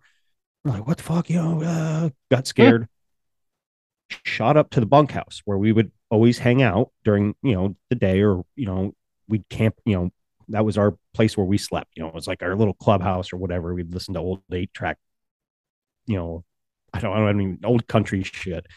And there was this big bucket of honey, and we'd sit there and eat the comb and get all sugar high and what have you. But we hightailed it up to the bunkhouse. And we got up there and we were like, okay, you know, we kind of talked about it. And when I had him on, this is when it must have freaked me the fuck out because I had blocked it out of my memory until I talked to him. And he's like, don't you remember what we saw in the bunkhouse? And I'm like, yeah, we did see something. What did we see? So I was about ready to fall asleep. And so was he. He was in the bed, I think, behind me. It was like two single beds or whatever. And I'm sitting there staring at this figure in the doorway. And he reminded me, I was like, do you see what I'm seeing? And he's like, yeah. And basically it was a shadow figure, but he was wearing like a duster, like an old cowboy duster and a cowboy hat. And he's just standing in the doorway, just kind of peering down at us. And you couldn't really see his eyes, but you knew he was there. And we both freaked the fuck out. And it had 2 doors. It had that door, and then it had one, like that was on the side, and then it had like a small front door. So you had 2 accesses. We hightailed it into the house, and that was the end of it. We were like, holy shit. And it scared the shit out of me. Well, fast forward 20 some years later, I'm interviewing a guest on Zoom and what have you. And this was only a month or so, a couple months ago. And hence Weird Things After Zachary King interview. I'm sitting here, my door's closed right now to the room that I'm in. You know, when I do tavern, my wife's not here. You know, she usually goes out, hangs out with friends. So I let the dogs come in. Well, I had the door closed, and next thing I know, like we were having all this weird, like her internet was just completely froze. I was picking up on energy that she was super scared. It was the first podcast she come off. She had some other things on another podcast happen. And I was sitting here, I was physically shaking, like nervous to interview her. And I'm like, what the fuck? And then she goes, I think you were picking up on my energy because that's exactly how I was feeling. I'm sitting here, all this weird shit's going on during this interview. And all of a sudden, when I release the video, you'll see me like jump, like scared shitless. It looked like like a shadow person ran down my hallway, but my door was closed and my dogs didn't bark. And I'm like sitting there, my heart's beating. I'm like, what the fuck? And she goes, what's wrong? I was like, I just saw a shadow person jet down my hallway, but my door was closed. Like, I mean, it just went poof. And I was like, okay, all right, this is weird. And I don't know. So those are my 2 shadow people entities, but I don't know. I hear a lot of weird noises in the house ever since then and get weird feelings. And yeah. Yeah, I feel like shadow people are almost like the aspect of skinwalkers where when you talk about them, they manifest. Because every single time I've talked about him on shows, I end up seeing him that night. But I haven't gotten into it on this particular episode. And I don't know if I feel just in the start. Maybe I'll get into it on another episode. But I've had like a connection with shadow people my whole life where when I used to like astro travel, I used to see them around me, but they never like got close to me. And there's one in particular with green eyes. So every single time I bring him up in conversation, it's weird. I'll start like seeing him again. But the weird part about it is that once in a while, I don't know if you guys have ever had any recorded case of this, but sometimes I'll get like vocalizations where I'll be doing something and I'll hear it sound like somebody say like one word, like right behind me, like they're breathing down the back of my neck. And that's always the same nights that I start seeing like shadow people. So I don't know, just kind of a weird thing that they manifest when they're called. And yeah, have you guys ever heard of any stories of like vocalizations from shadow people? I have not personally. No, I've never heard that. And I really think there are several things that are those blacker than black masses. Because I've heard several people report them as positive things or neutral things in their life. And then when I tell you my story here in a little bit, negative, very negative. Whether, I think there may be multiple things occupying the same kind of shape. See, my theory on it too is that one, either they're like people where not every person has the same intentions. Some people are good, some people are bad. Mm-hmm. Or the other aspect, kind of going into what you were saying, is that I kind of feel like there may be multiple entities that we can't understand Perceive? perceive or Yeah. understand with our eyes. So we just see them as total blackness, where they could be something that looks completely fucking different. And that's why there's the different categories of shadow people, is because they may be possibly different types of entities, but we can't perceive what they physically look like because they may be colors that we don't understand, or they might be in a whole different spectrum altogether, where maybe there's some type of like light being, so to speak, but we can't perceive them as light because we just don't have that ability to do so. But Your brain will do that all the time. So we do a test on the show all the time. So I'll tell your listeners. Next time you're driving on the highway and you pass a pond, every duck you ever see is a mallard. Every goose you ever see is a Canadian goose. Take a second. Actually look at them. Most of the time, there's 5 to 10 species in there. There's blue, green, red. There's all these crazy colors. But your brain just auto paints every duck a mallard and every goose a Canadian goose. And then you look at them, you're like, half the freaking ducks are white. Why did I think they were all white? No, a second ago I was looking at them. They were all mallards. Why are they now? Half of them are white and with blue heads. They're, whatever. Because your brain, first off, takes the lazy route. If it can, it'll auto paint. And then I do agree that black void may be just our brain's only way to interpret. I know something's right there, but I don't know how to tell you what I'm seeing or what we're seeing. There's the id and the ood of your brain, you, and then the lizard that lives in the back. Like, I don't know what we're seeing, but I need you to know there's something right there so you can react to it. I don't know what to tell you it is. So it's just this void, but it's perceivably a void. I'll tell you my story here in a minute, but it's, like you said, it's blacker than black. It's impossibly black. And it's hard to describe unless you've seen it. But anybody that has seen it, as soon as you start describing it, they know exactly what you're talking about. Mm-hmm. A void, a black hole. Yeah, but it has mass. Yeah, it's there. To it. It's weird. Yeah. And it's not translucent either. You usually can't see through it. That's the other part that people kind of forget to add into the description. There's something there. Your brain just can't tell you what's there. It's screaming at you.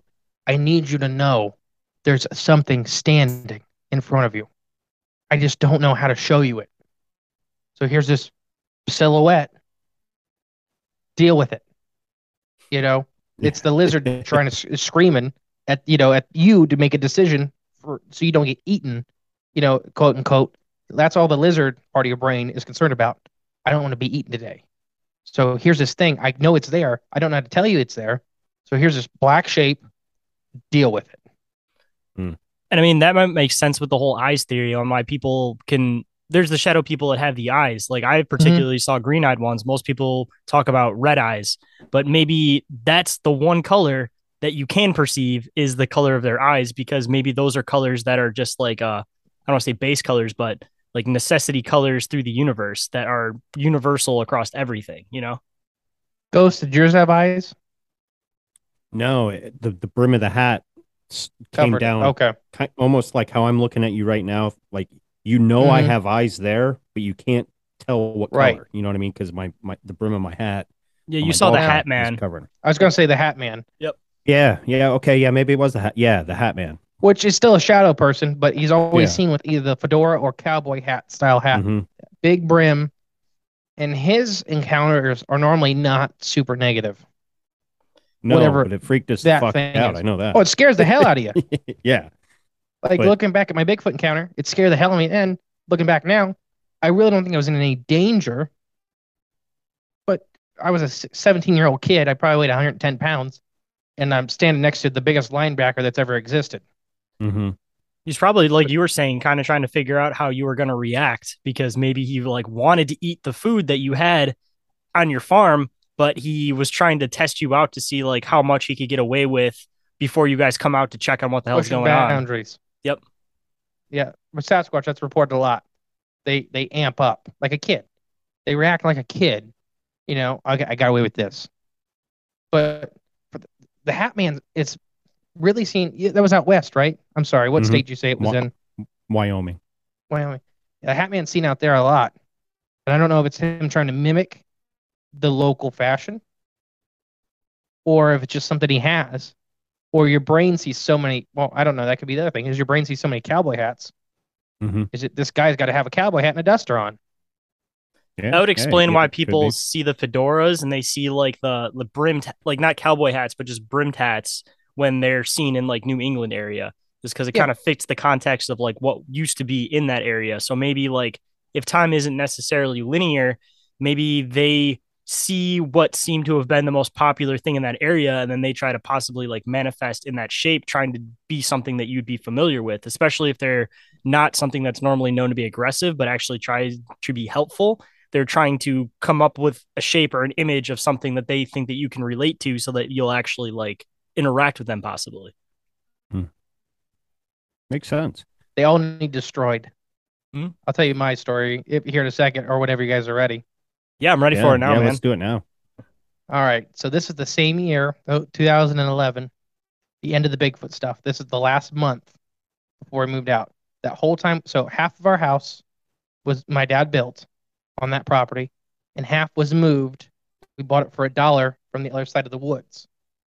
Weird thing about this house is when we picked it up, so we picked it off up its foundation, we built a new foundation for it, and we were just trailering it through the fields to get there.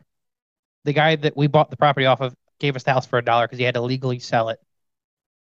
So he gave us his house. Nobody's been in this house for 30 years. Okay.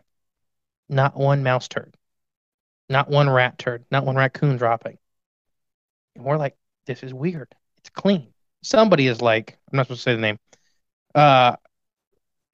He's like, nobody's been in here, so I don't know why it's so clean. He warned us that it's going to be messy because, it's been sitting for 30 years. And nothing. We take out a wall and keep finding snake skins.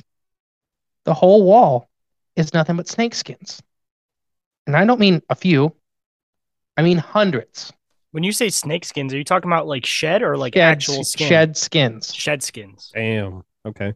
Everything from that big, and I still got one, but everything is 8 foot. And I was a very bright, if you can't tell, I was always very biologically minded. And I'm telling my dad, these are diamondback rattler skins. I'm 16, 17 at this time. Or no, at that time I'd be 15. So dad's like, oh, okay. And I'm like, no, they're diamondback rattler skins. These are all diamondback rattlers. Our part of Ohio hasn't had a diamondback rattler in about 400 years. And nobody's believing me. And then they lift the house. So I don't know if you ever moved a house off of one foundation to another. It's a long process, and you basically have to make sure you have the exact same foundation built somewhere else for it to sit back on top of. The day it lifts, the one guy's going down and making sure everything's cut. A big black guy. I only know that because I was a little kid in Northwest Ohio. Don't see a lot of African American men. And he went down there, and he's seen this gigantic rattlesnake just sitting there waiting for him. He came out of there. I am just, I'm probably 14, 15. He's cussing like a sailor. And he's like, there's a friggin' rattlesnake down there. And his boss like, no, there's not. Go down there and finish so we can, we have to move this. Like, we still have a whole day of work. It's like, no. And he's like, you don't go down there, you're fired. And he's like, I already quit and left. They go down there, my dad, the guy that's running the company, and a couple other guys. And as they go down, this gigantic rattlesnake just slithers out of the basement, goes right into the woods. Didn't once look at nobody, didn't once put up no fight. Giant rattlesnake, just right up and out. So we moved the house. The old part of the house, constantly, everyone has experienced this.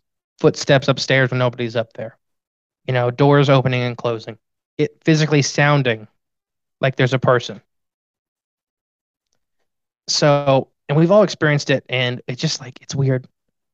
Then, separately, this goes on forever. At the end of the Bigfoot year, my brother, who has muscular dystrophy, at this point, he's been to St. Jude's Children's Hospital like once a month. He's had his legs opened up, and he was still playing football.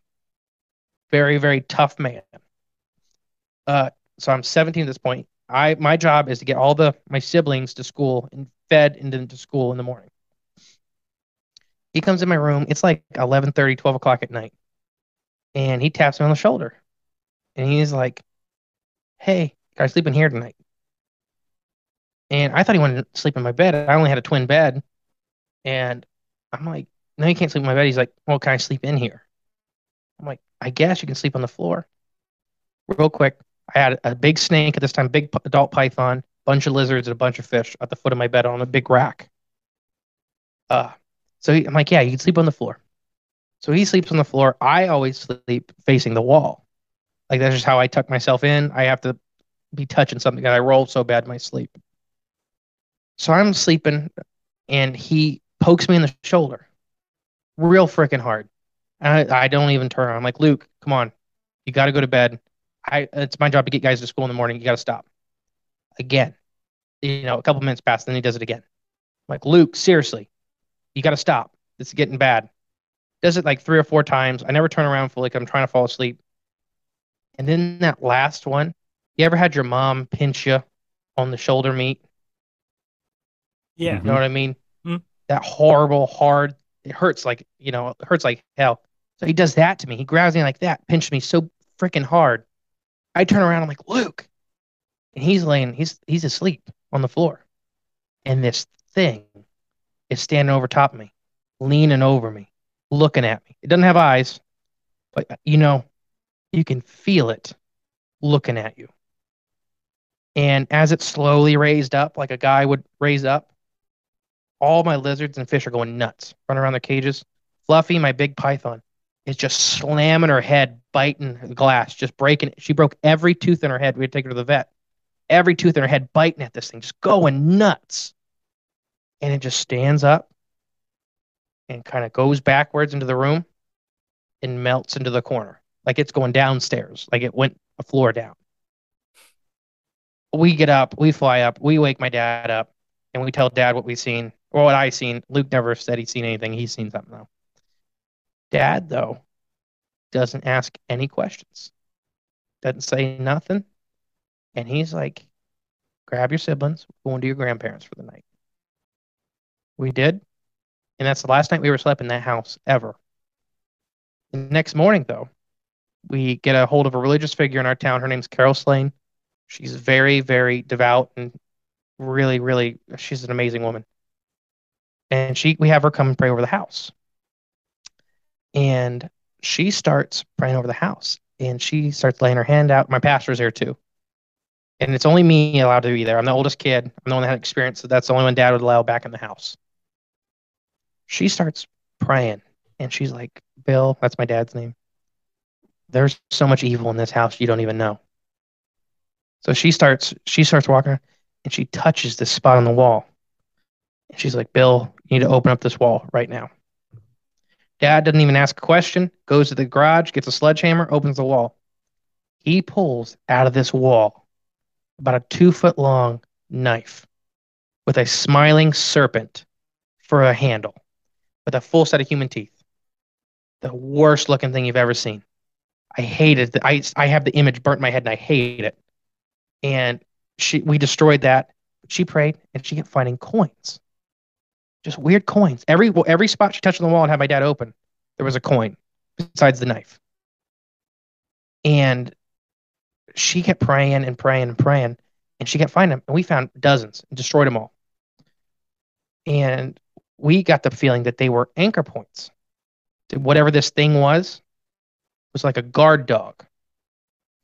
So I did miss a part of the story. Now I realize. When we first got the house moved, once again, it was given to us by the guy that owned it. We were clearing out stuff in the attic, and my dad reached some spot you couldn't see. He was pulling out insulation and found a stack of papers. And they were all occult, but not, in the true sense. They were all ritual papers. They were like handwritten stuff of how to do certain sacrifices and things like that. Dad showed me. He showed my second oldest brother, and then he burned them. A week later, a woman came to our house asking if we had found any weird papers. And we're like, nope, I found nothing. She's like, okay, well, if you ever do find anything, let me know. And she is related to the man that gave us the house. So we have all this stuff going on. Like I told you, the shadow person experience. It never stopped. It got weaker. It never stopped. I don't think she ever got all the coins. Whatever it seemed like it was these were anchor points for the guard dog for whatever they were doing in that house. So, like I said, my mom got cancer. We sold the house. We sold the farm. We were done. The animals were getting to be too much. My mom was very, very sick, and the house was haunted as hell. Yeah. So the guy. Have you ever told your story on my haunted house or anything like that? Mm-mm. Because man, this sounds a little like not verbatim familiar, but like kind of some of the things that you're telling. It's like, man, did I see that on one of those docuseries? Because it's fucking creepy as shit. It's horrible. So after we sold the house, a guy that bought it, he was not a nice man. Once again, my mom, this is like a month after we sold it. My mom is deeply in chemo. She has conjunctivitis, so she can't even open her eyes. This guy won't stop calling us, saying, whoever the hell you have coming in here trashing the house, you need to stop. Whoever keeps walking upstairs, you need to stop. So finally it was all voicemail. He finally got my mom one time on the phone. And he's like, whoever you have effing upstairs right now, they're up there and I can hear them throwing stuff and I hear them stomping around. My mom said, nobody that we know is up in that house at this moment. Whoever you think is up there, you need to go upstairs and shoot. And he went upstairs, went through every room, didn't find nothing. Mm. And he heard somebody stomping and throwing crap. Whatever it was super angry about all the stuff that was happening. It was super angry. Every time we found something and destroyed it, it got angrier. And I really think whatever it was a guard dog to those people that I think a local group was using that house for rituals. I think this thing was their guard dog. And the anchor points were to make sure it stayed there. And every time something was found and destroyed, it got madder and madder. The point where they were knocking out whole walls when they bought the place. So I'm assuming they're removing those anchors. So that's why their physical. It was getting more and more physical. It was getting more and more angry because they were ripping out whole chunks of that old house and burning it. Getting rid of it. Mm-hmm. And it was It was like a toddler with superpowers. Just reacting. And that's why I don't like shadow people. I do not blame you, brother. I don't blame you at all. That's fucking wow. I thought mine was scary. Every opening in this house has a Hebrew sigil on it to ward off spirits. Every window, every door. It's funny that we all take precautions. I know Ghost takes his precautions. I take my precautions. I smudge my house all the time. I do the broomstick above the door. Like, you start getting into this realm, and then you realize that the more you talk about it, the more you become more like an antenna. So you have to take these precautions to protect yourself. Yeah, you do. And I don't think people realize that. It depends on your faith. Like I said, I keep saying I'm a Christian. I really take that seriously, and that's how I pray about everything, and I cleanse everything that way. And because the stuff we do, like you're saying, we become more of a magnet. Mm-hmm. And this stuff loves to latch on to people that are giving it power by attention. And that's literally all we do. It's funny. It's like you follow that. And a lot of the stuff that I do is stuff that I remember my grandma telling me. So I guess like my protection area would be Native American things. Like, I even have a medicine bag that she made me up here that has her ashes, my grandpa's ashes in it. I have dream catchers that she made me when I was a kid that I put above my son's bed, things like that.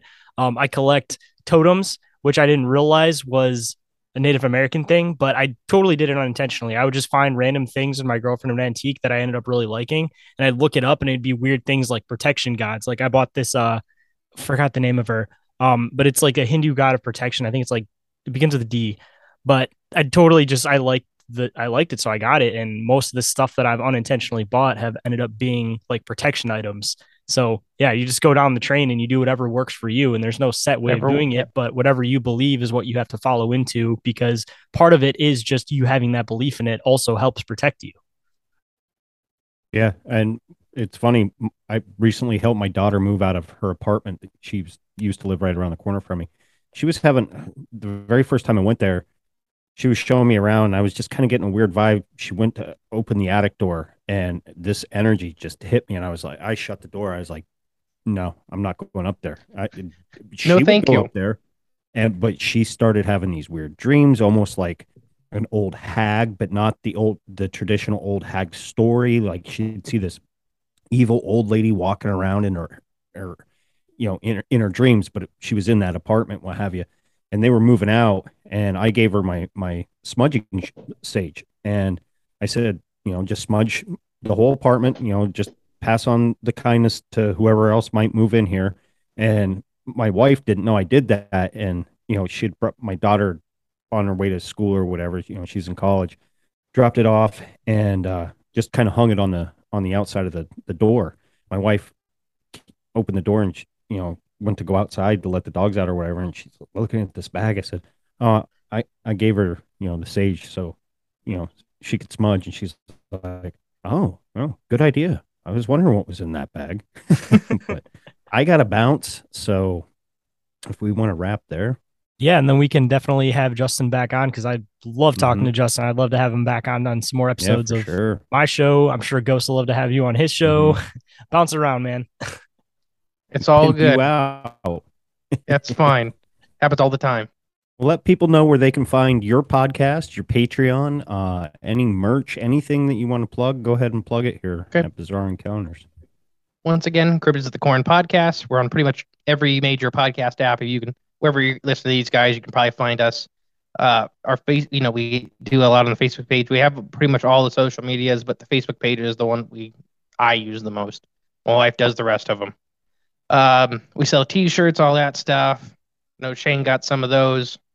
But yeah, Patreon, it's linked to every one of our episodes.